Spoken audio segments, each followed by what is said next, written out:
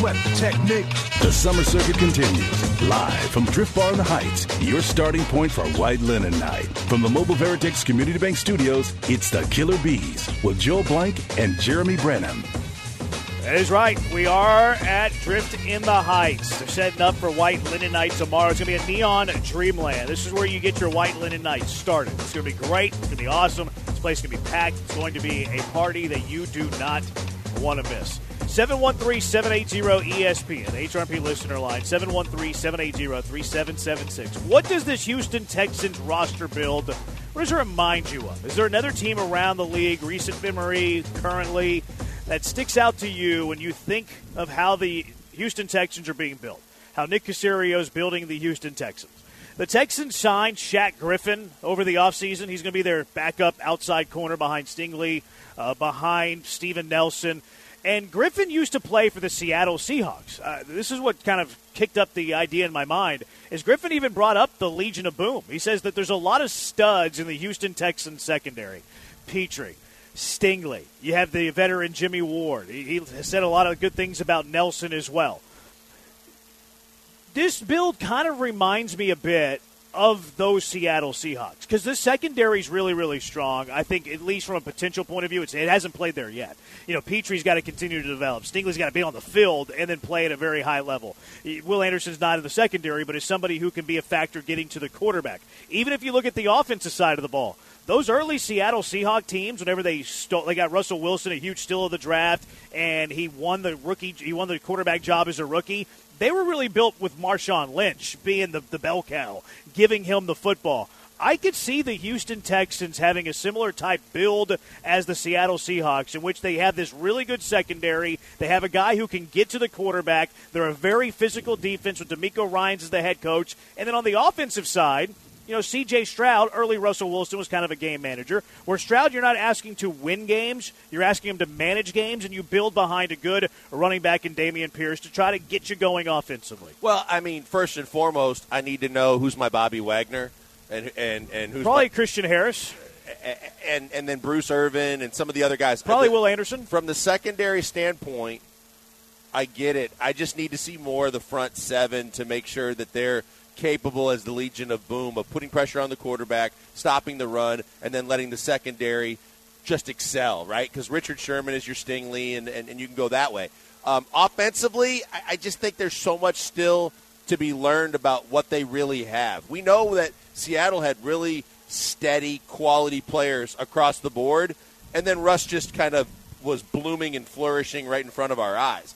You want that to be the case with C.J. Stroud, but you also want to have the weapons around him so that he can do what he needs to do, not just with a running game, but with a passing game and all the other elements. So, yes and no, but at the same time, look, it's not a bad model to follow if that's what you're hoping to be and if you're getting those kind of players, because it was sustained, too. That Legion of Boom, even past their prime, was still effective in being able to play good quality defense, and they were able to stay in a lot of football games and win a lot of football games. Look, I'm no way saying that the Texans are anywhere near what the Seahawks were whenever they were beating the Broncos in the Super Bowl. I'm saying that if there's a model of a good team in recent memory, that's probably the team I'm pointing to. Because if you go good teams in recent memory, you're looking, okay, let's start with the Kansas City Chiefs. Do I think that the Houston Texans are going to be the Kansas City Chiefs? No, I don't think they're capable of being the Chiefs for a variety of reasons. One, I think Mahomes is a unicorn. I think he's unique. I think he's one of a kind. Travis Kelce's the best tight end in football.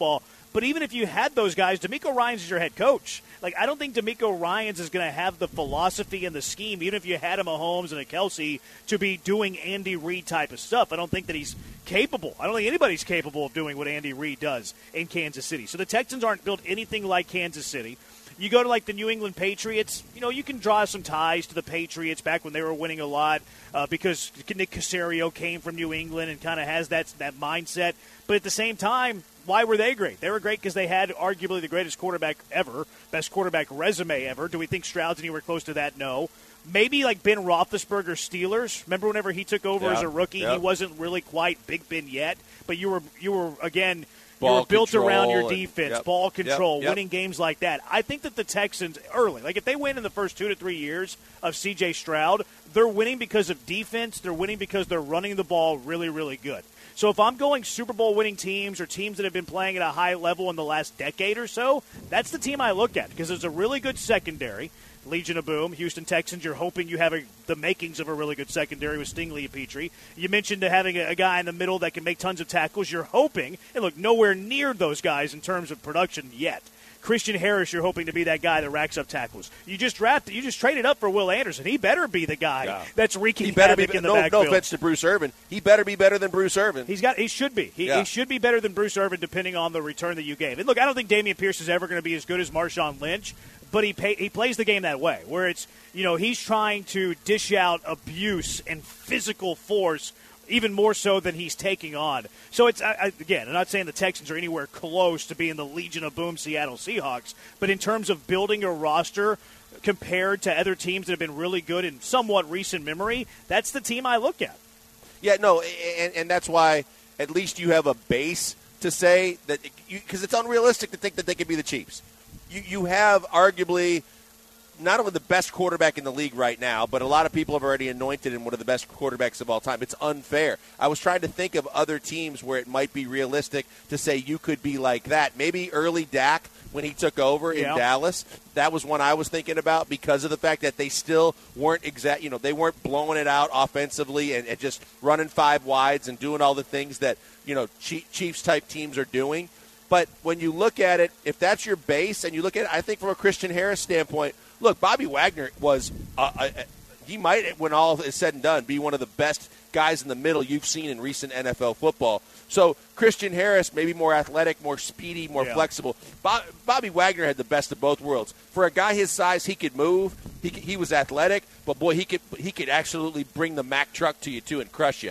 Those are the kind of players you're hoping some of the guys you've drafted are going to turn out to be. You look at the Rockets roster and say there's a lot of guys that you're hoping develops into a few guys really taking that step up to be one of the men. When you look at that defense, you say, look, the good news is you've got a lot of young talent that could turn into being a very, very upper echelon player at his position group. It's just in order to be the Legion of Boom, it's that cohesiveness. Oh, no doubt. They got a long way to go. Yeah. I think the other team I would throw into the mix here, you want to talk about young talent and collecting that, and then just it takes a little bit of time, but one day it connects. Jacksonville.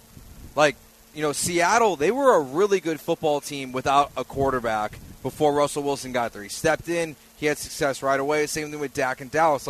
They were built to win. So I wonder if Jacksonville might be. Seattle didn't make the playoffs for a long time before Russ. No, but they were but all those guys were there when Russ got drafted. But they didn't have a winning season for 4 consecutive years and then drafted Russ, and then they were good for a sustained period of time. They had the entire roster set. They had those guys were. Come in. Yeah, I guess and then he fixed it right away. So I think I kind of look at Jacksonville as the team of just they spent all this young draft capital. They have cap space that they're using.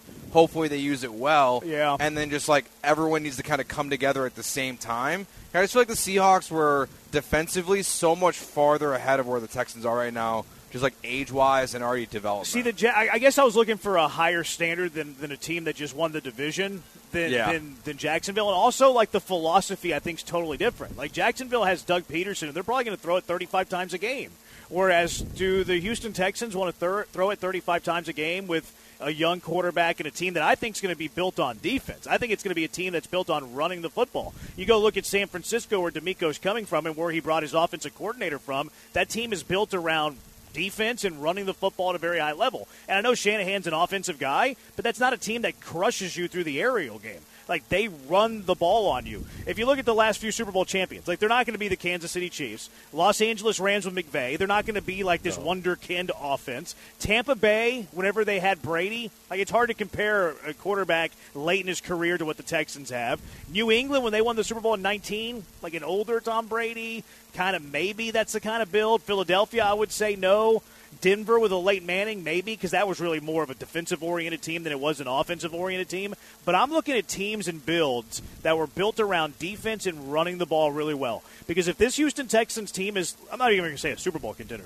If this Houston Texans team and build is a playoff contender in 3 years, if they're competing for a division title, I think it's a team that has a really, really good defense and they run the ball well. If you had to pick one side of the ball that finished top 5 on their side of the ball in the next 5 years, it's easily defense for me. No question. But, Jeremy, this is where in terms of the comparison, where I have reservations, if you're taking C.J. Stroud and he's got touch on the football and he throws the football well and you're playing in a pass-happy NFL, I don't know that that's what you want Stroud to be. I think they're expecting more of Stroud to be than a guy that's in a run-happy offense or a very strong running-oriented football team. I think they're going to expect that once Stroud kind of gets his feet wet and gets acclimated to the league, that he's going to be a guy that really kind of not slings it around the yard like Mahomes, but he's still going to have to throw the ball a lot more to be successful as a team and have like deeper runs in the playoff type success. I still think they're going to be run first, though. Like Russell Wilson was really good in the run first Marshawn Lynch offense. I think that's ultimately like what they would like to do. I don't think they want to be spreading it out and going 4 wide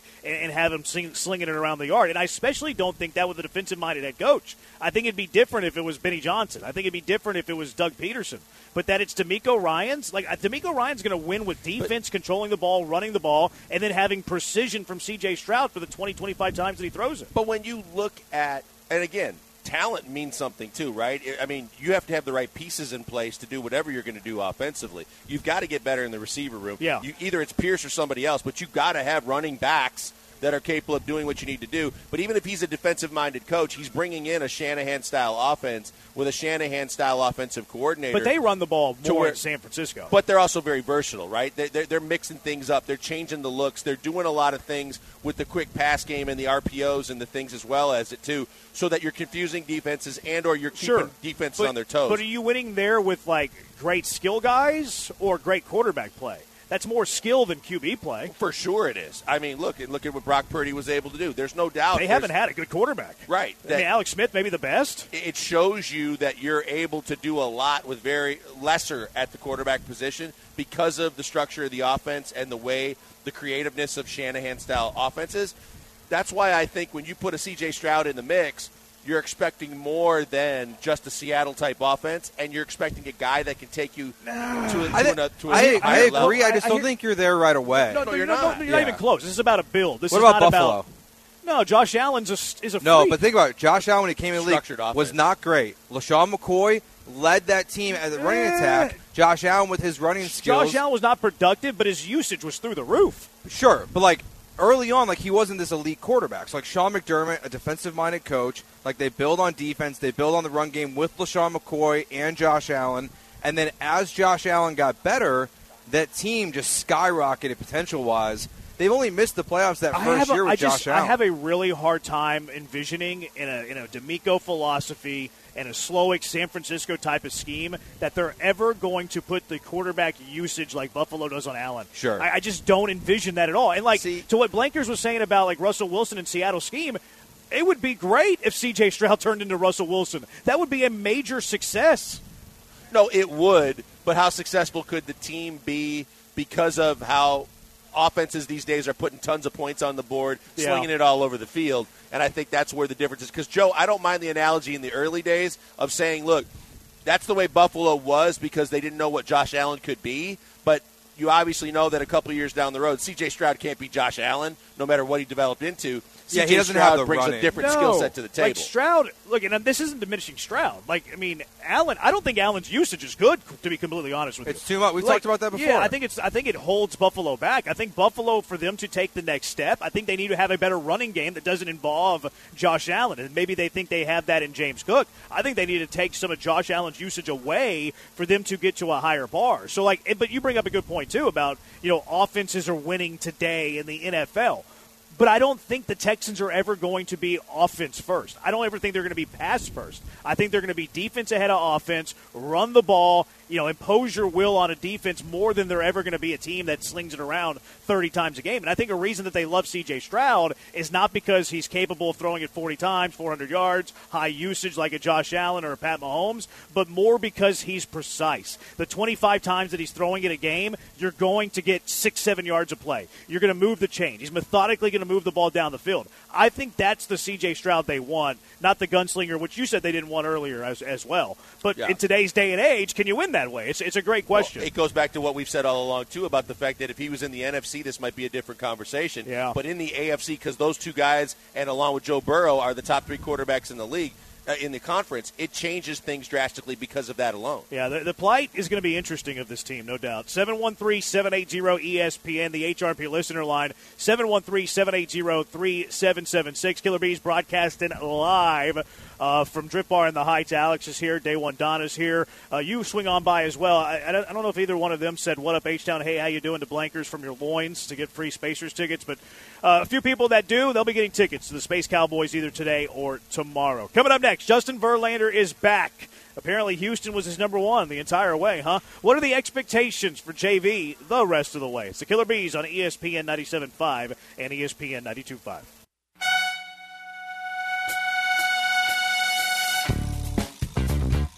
You're back inside the Mobile Veritex Community Bank Studios with the Killer Bees, Joel and Jeremy, live from Drift Bar in the Heights. Drift Bar in the Heights is where you start White Linen Night tomorrow. Neon Dreamland, they're setting up as we speak. Those tents are awesome outside. You can tell it's going to be a party there tomorrow. Day One Donna brought us cookies. It is National Chocolate Chip Cookie Day. Are these laced with anything?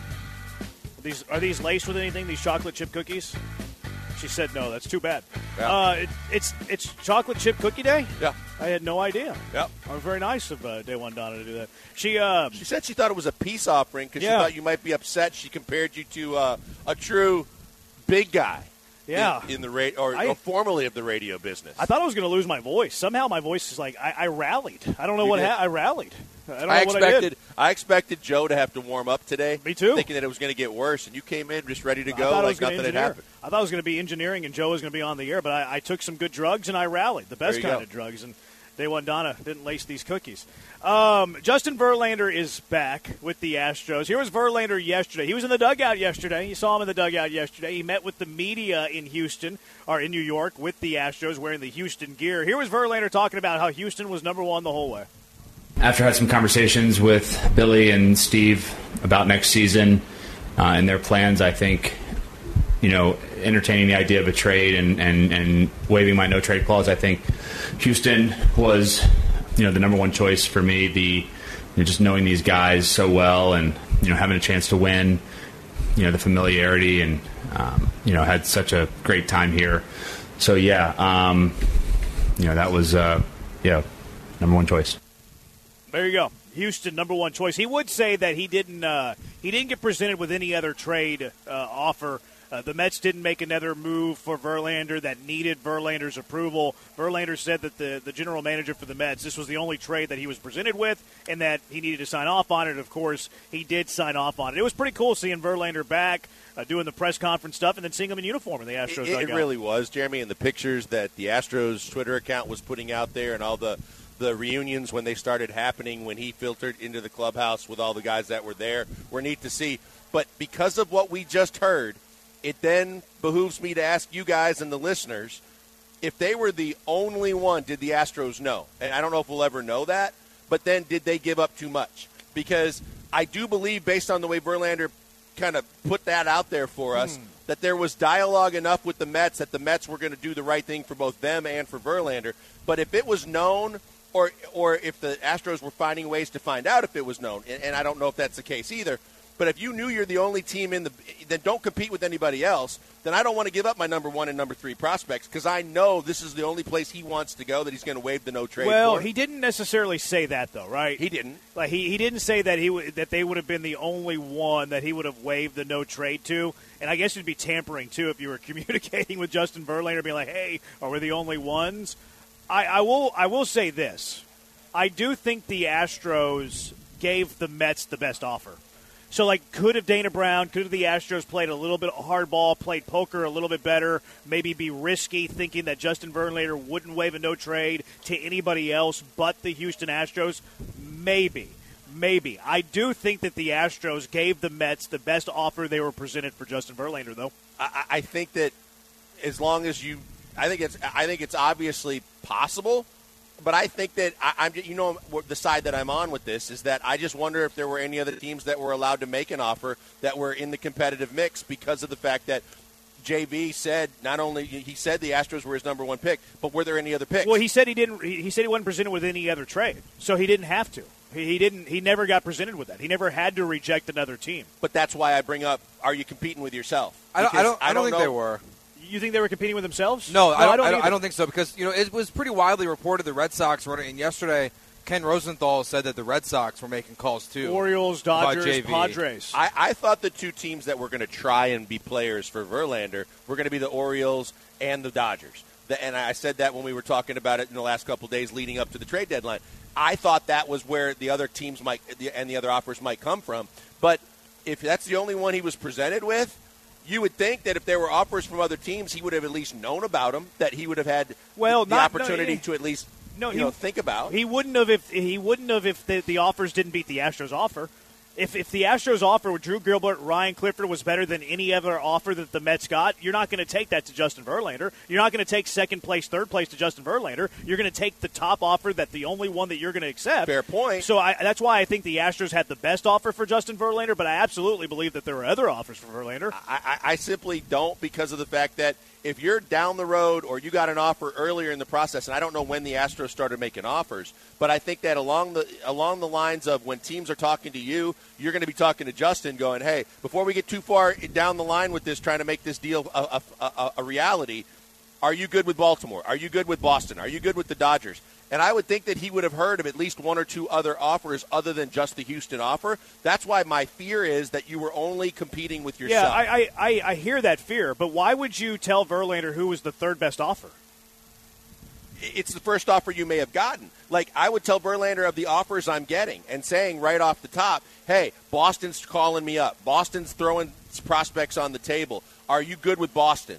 Just to know that there's a first offer in. There's teams that are throwing players at us. Are you good with that? I would think that he's in the conversations because you have to get his approval, so you would know of the teams, the cities, and whether you know the players or not. But I think those conversations happen because he talked about how him and Epler and Steve Cohen had a conversation about what the future of the franchise was. I don't think they were talking as much as Blakers thinks that they should have or could have, though, because it sounds to me like, listening to Verlander talk yesterday, watching the press conference, Verlander said that he met with them. They made a decision that, hey, we're going to shop you, and then we'll let you know whatever comes back. And then the next conversation was, hey, JV, we got a deal done with the Astros. Are you willing to accept? Like, I don't think that the negotiations were ever relayed to Verlander. See, and look, I believe that there were conversations between those guys in terms of where the franchise is going, and then him letting him know, then I don't want to be a part of it, or if you can move me, then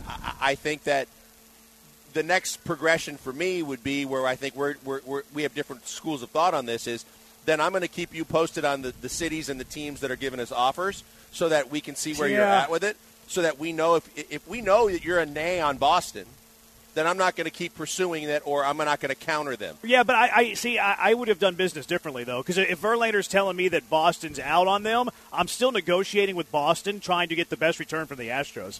Like, because you don't have to let Dana Brown know that Justin Verlander's not going to – in fact, you wouldn't let him know. Like, if I'm selling something and I need somebody else's approval to sell that thing, I'm not going to come with them to the third or fourth best offer. I'm going to come with them with the best and final. This is what you got. Are you willing to do it for this deal? So – like, if I'm the middleman trying to move a Verlander or a product for another person, I'm not giving them the second, third, fourth place offers. I mean, we can respectfully agree to disagree on this, because I just think that when you're going through the process, you're right. You might want to still engage Boston and then say to the Astros, hey, I've got an offer from Boston. But just, I know it too well from a different sport, but still in the same realm of things, that these conversations are happening, whether it's tampering or not. They're going on. And there's a way to at least somehow see the lay of the land to understand if there are teams in, or he can relate. But if you're the Mets, would you take the third best offer? You might have to if he says, I'm not going to the first two. Or you keep them. I don't think that was ever going to be something that they were going to do. I think that just based on the fact that this was the direction they were going, and they relayed that to both Scherzer and to Verlander, I think that was not something that they were willing to do. They were willing to get that salary off the books no matter what. Well, they paid over half of it. Nonetheless, it had nothing to do with the salary. It had everything to do with the prospects. It's also the fact that those guys both didn't want to be a part of it and didn't want to be there. Sure, but you're still selling to the highest bidder. You're still getting the best prospects that you can, and Cohen was willing to spend money to get the best prospects. But you're also sending a message to other guys that they're going to undoubtedly go into free agency trying to get, that this might be another one of those deals where, we want you for now. We don't know how long, no matter how long the deal is you sign, because this is the way we're doing business. And I don't think they want that out there either. Could be. I mean, we're never going to know the full details of it. Now, would you agree that the Astros made the best offer? Oh, yeah. Yeah, we're on the same page there. 713-780-ESPN. Killer Bees live from Drift Bar in the Heights. Come say hello to us. Daily happy hours today. $4 Texas Draft, $6 Ranch Waters, and then White Linen Night tomorrow. This is your start place for White Linen Night and inside a neon dreamland here at Drift Bar in the Heights. Coming up next, everybody's favorite game. Who said it? Joe George tries to stump the Killer Bees, and we guess who said certain things from ESPN 97.5. It's Killer Bees on ESPN 97.5, ESPN 92.5. It's now time for the mega producer Joe George to do what he does best, and that's stumping. No one can stump the best stumper in Stumpville, and that's Stumpy Joe. Stumpy Joe. What happened to Stumpy Joe? The official explanation was he choked on vomit. Today, Stumpy Joe will try to stump the Killer Bees with Who Said It. Let the stumping begin. Let's get stumped. Killer Bees broadcasting live from Drift in the Heights, your spot, your starting spot for White Linen Night, Neon Dreamland. Happy hours today as well, $5 Wells, $4 Texas Drafts. Come hang out with us, come hang out with Alex, come hang out with Donna as well. Also, your opportunity to win some Spacers tickets. You can win some tickets to the Space Cowboys if you come yell at Blankers. What up, H-Town? Hey, how we doing? But you got to do it from your loins. You got to bring it. As Blankers said. Bring it. It's time now for Who Said It, everybody's favorite game. How's Who Said It been going for you lately, Joe George? I think I got crushed last week. I don't think you got crushed. I know you got crushed. I got one, and you guys You barely got one. You got one by it. kind of doing what you do best, which is Bush League us. That's all I do is Bush League. That's what he's going to do this week. He's out for vengeance. Rules are, as members, Andrew and Mapes are allowed to be in the fifth one in the combo. Right. No Dell. Why is Andrew allowed now? Because I had to keep my roster flush. Good answer. I lost Jake for a day because he took another vacation day. That really hurt you, too, I'm sure. I just got to make sure. PC skipped a couple shows. Wouldn't that be an upgrade? So I just got to make sure I can keep a full roster of selections. All right, number one. I did have a brief stint as a Postmates driver. I was horrific at it. Lasted about 3 days. I was very bad at getting the order correct. A what driver? Postmates. It's got to be somebody young. No one old's doing this. You don't think Granado's doing Postmates? Nope. Nah. He's wearing Gucci sneakers. Could be. Actually, Creighton could maybe. Stop it. You don't think? He's got a day job. Does he? Yeah. Okay. But always? This is the same forever. Yeah, but still. I think that's a lot of work for Pat and moving around that he doesn't want to do. Do you think Jake would Postmates? I think Paul would for sure. Well, Paul went through that kind of down period between Seattle and here. I was going to say Paul and BK are certainly on the list, but BK's probably doesn't need to. No, he's a little more hoity-toity in that regard. He's got the good backing. I don't want to peel the curtain back too far, but the first time I saw Beaky drive into the parking garage, I was like, oh, okay. I know. Okay, Beaky. He's like our interns. So have you seen what our interns were rolling with this summer? Told me. They're all driving mommy and daddy's car. Ranges and convertible Beamers. Yeah. I'm like, man, I'm doing this all wrong. If our interns are rolling through with showroom cars, parking them next to me every day, I'm like, man, good for you. How do I get to be an intern at this Exactly. I think it's either Jake or Paul. Call Cody. Oh, he's not. He was in charge of the interns at one time. Chief.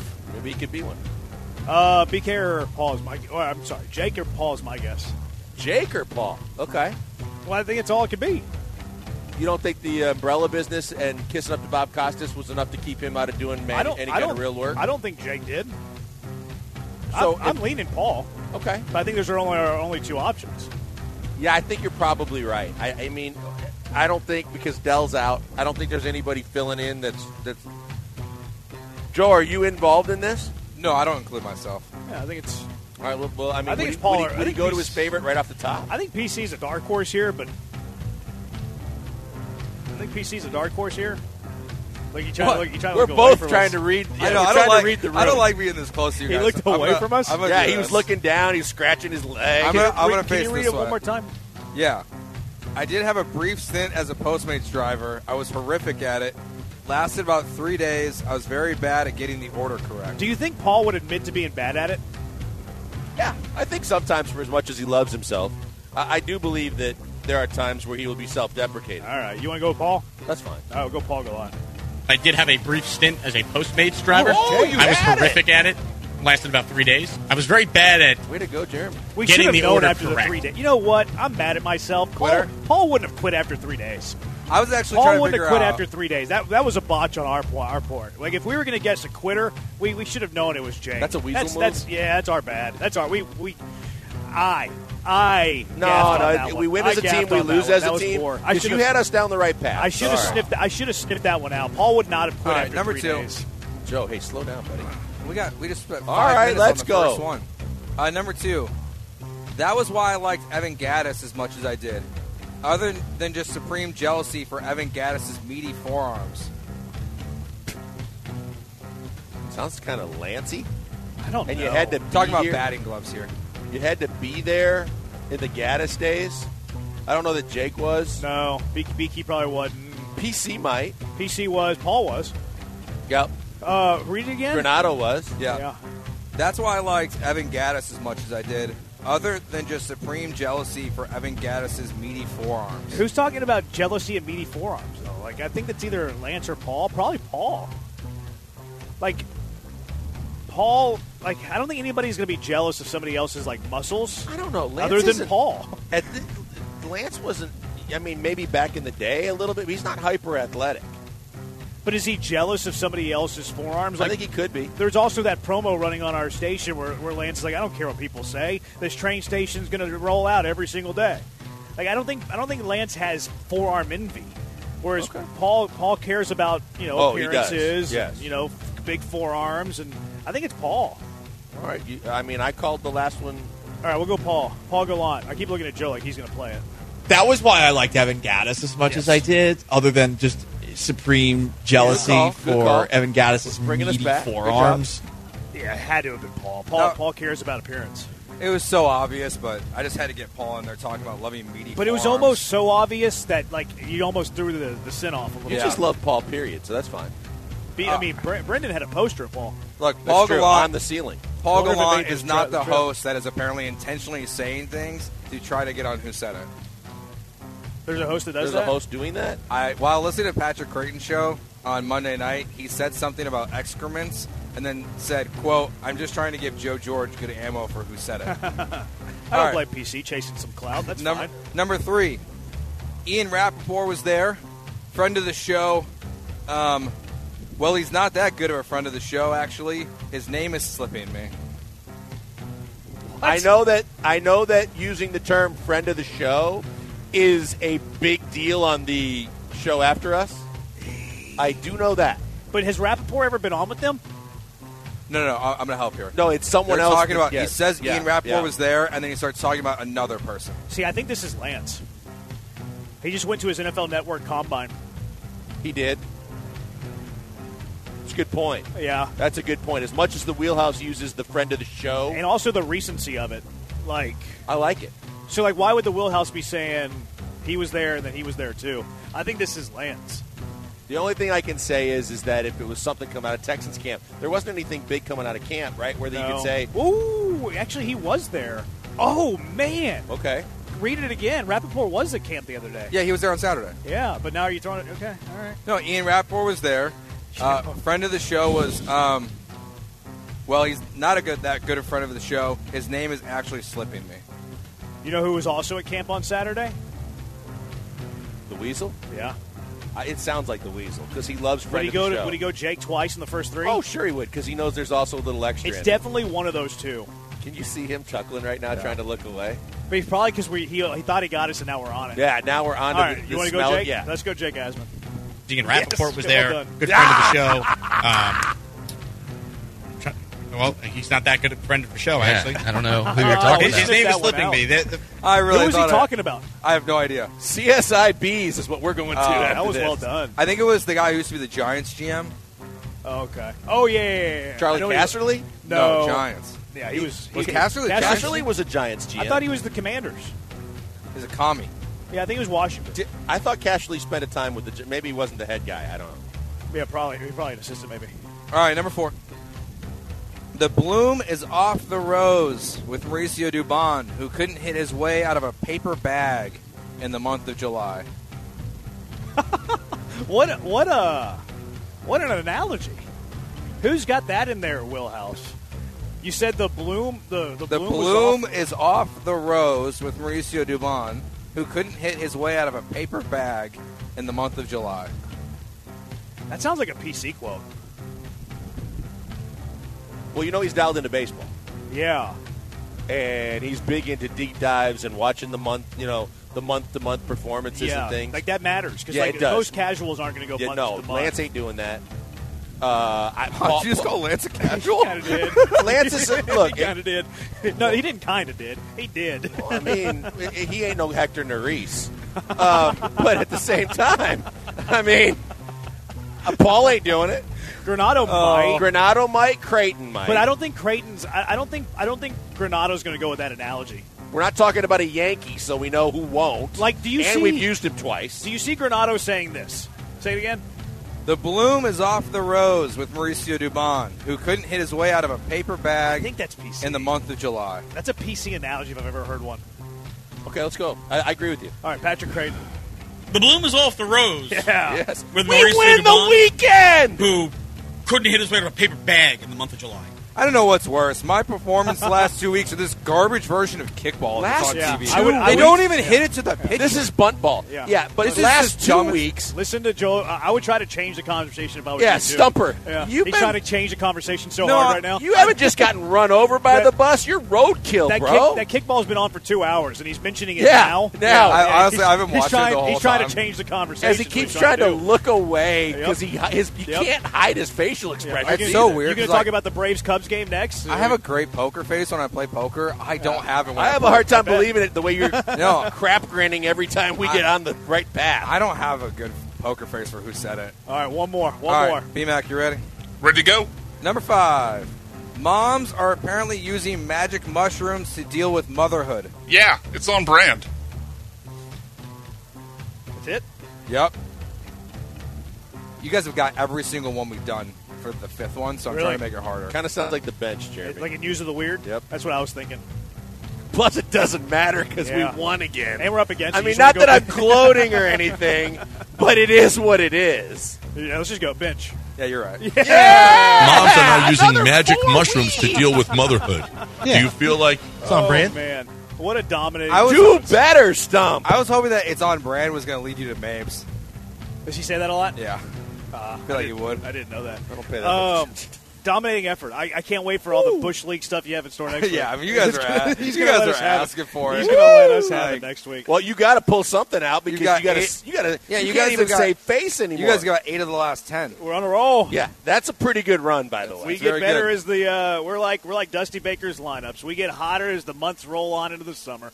All right, that does it for Who Said My It. boy Killer Double Bees Rod's on dominating Twitch, it. by the way. It's his favorite segment of the week. He can't get enough of it. Yeah, it's a good segment. He It's needs very more fun. of it. He actually has volunteered several times for us to do it multiple times in the week. Conference No. realignment. No, it's right. Is the Pac-12 on its deathbed? It's the Killer Bees on ESPN 97.5 and ESPN 92.5.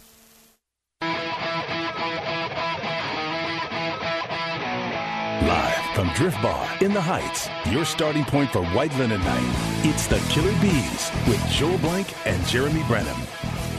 It is your starting point for White Linen Night. They have a little Neon Dreamland that they're going to brew up tomorrow, too. It's awesome. It's going to be great. Got to get out of here to Drift Bar tomorrow for White Linen Night, Neon Dreamland. Come out today.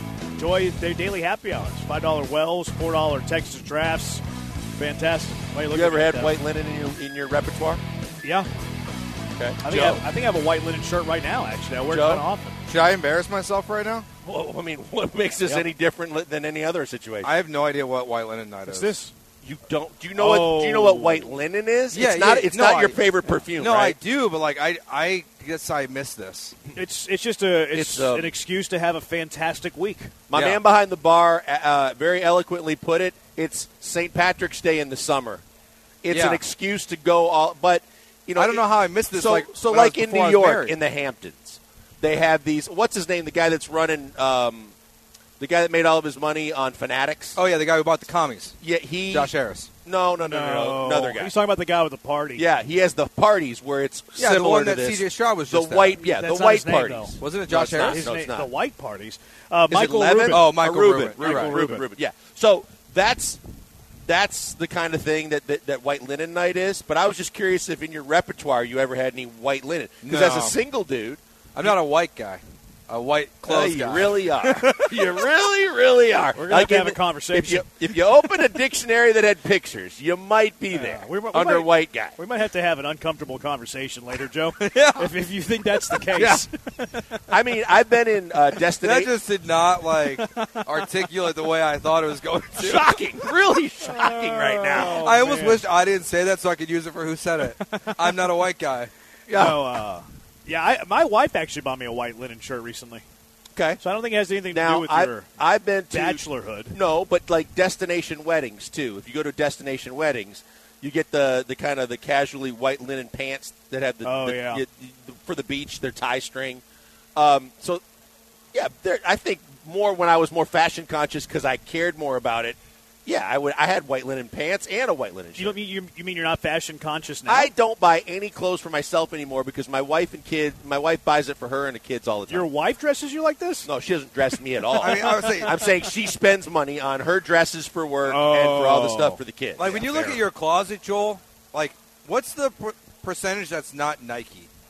And what's not Nike is not dress clothes. I thought you were going to ask me what 0%? percentage of your closet is your wife's. No, mine's because 90%. No, because when you work for a team that used to be league-wide sponsored by yeah. Adidas, Oh, you got and a lot that of stuff's Adidas in all there? still in good condition. Yeah, I mean, I have Adidas too.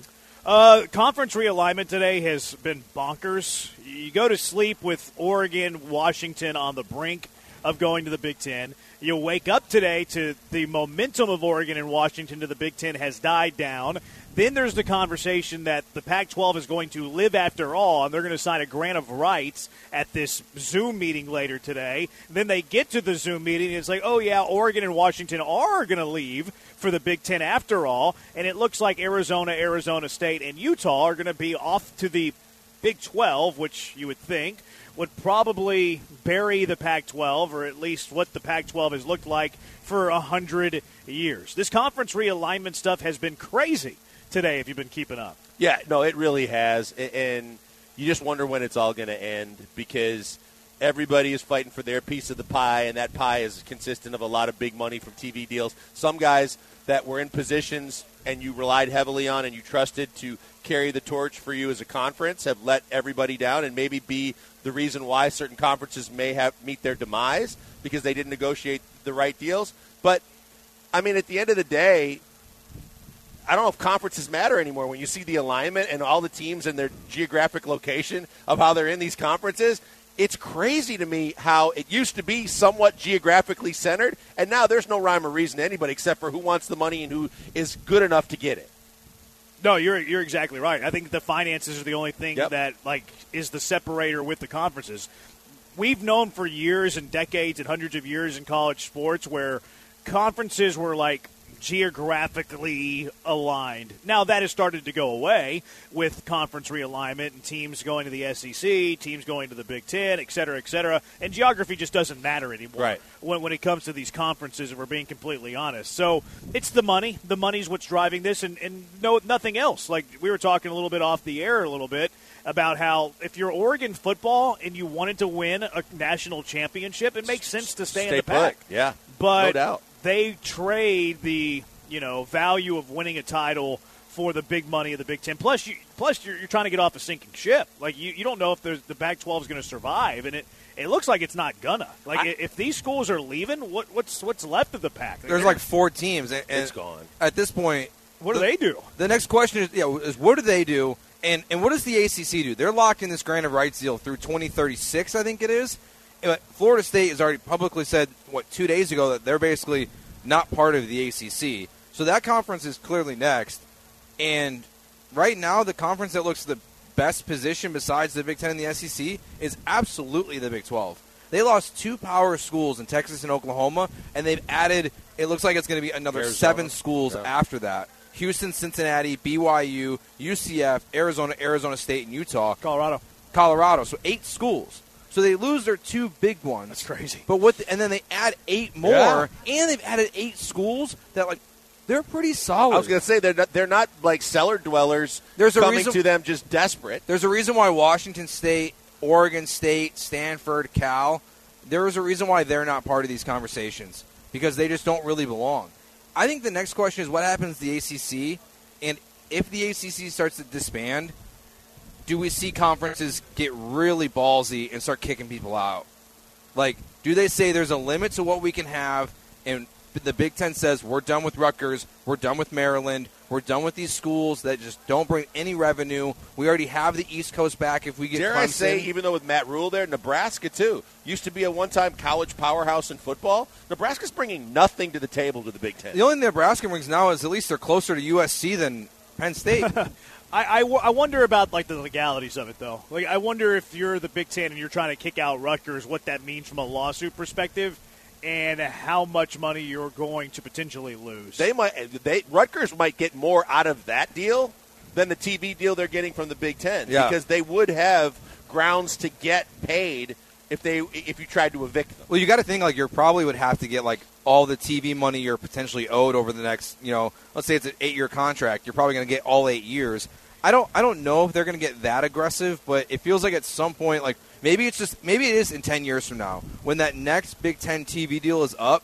Maybe they say, hey, look, Rutgers, we're not going to include you in this, or you can stay for a much lower percentage because you're just not valuable to us anymore. Yeah, you're filler time on the Big Ten network, but you're not worthy of the kind of TV deals that we're getting with our best teams on major networks. So this takes the Big Ten to 18 teams. Yeah. That's a lot of teams. It really is. And so they're going to start having conferences for these conferences. You might need. You might have 3 divisions instead of 2 splitting it in half because you have so many teams, and the realistic approach of just playing within your division with that many teams, it's very, very difficult. That's why a lot of people think that the Big Ten is going to revisit this Cal and Stanford thing. Because then if you do that, it doesn't make sense to me. You have a 6-team West Coast division.